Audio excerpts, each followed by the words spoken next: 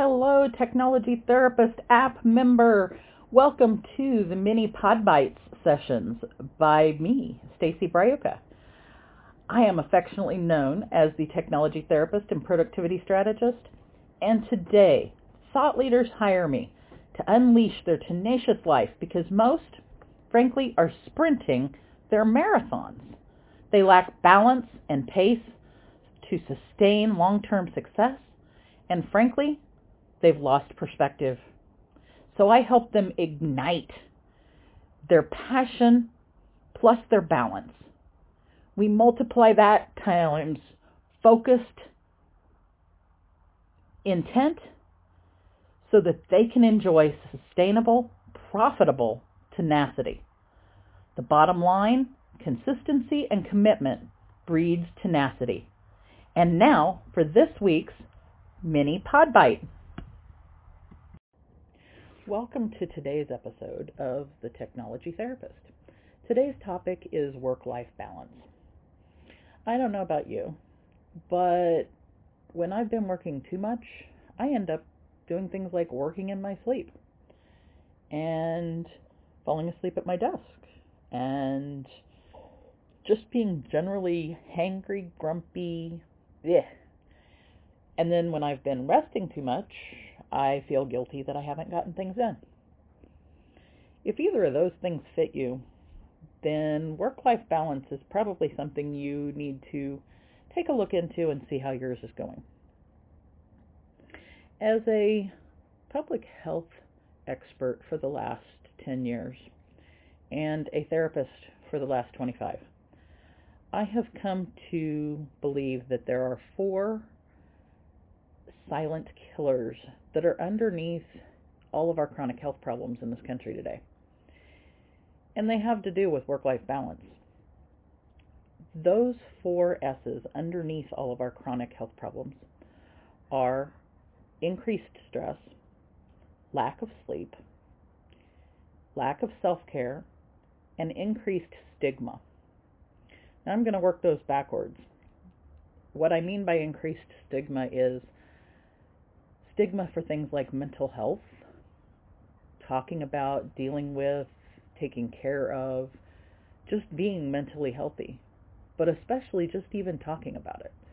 Talking about our mental health has been a hush-hush subject for eternity. And there have been situations in the last several years that have increased our awareness of what mental health concerns can do. Things like Robin Williams' death, coronavirus even helped us break through some of the stigma by talking about how we were being impacted by it, how our mental health is being impacted by it, and what changes there were. So stigma is one of the things that if we release that and we can really talk about our mental health, we will in turn be healthier. And thus, that is one of the chronic things underneath our, or one of the 4 silent killers underneath our chronic health problems.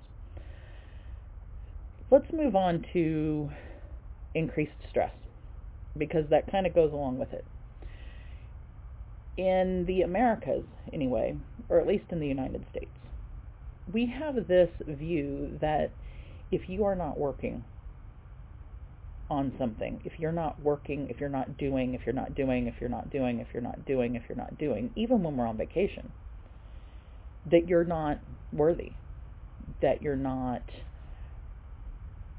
being a productive member of society, that you are not contributing, that you're not enough. And it's this broken record that we have ingrained into ourselves. It's ingrained into our society and ingrained into how we deal with life. It goes generations back. But that same thing causes us continuous increased stress. That increases cortisol into our bodies. It changes all of our body's compositions.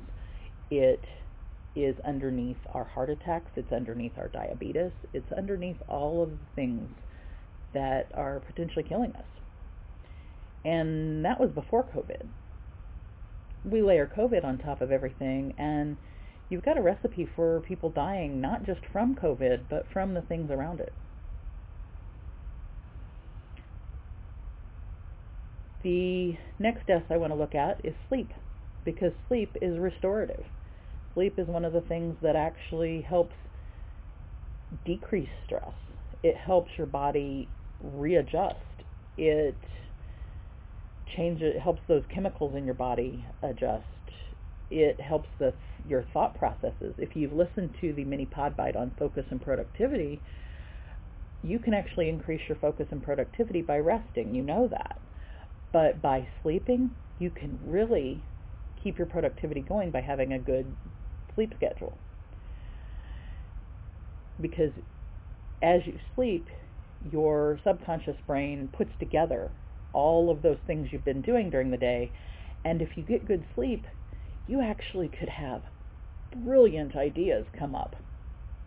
If you meditate before you sleep, that's an even bigger trick, but that's a whole different podcast.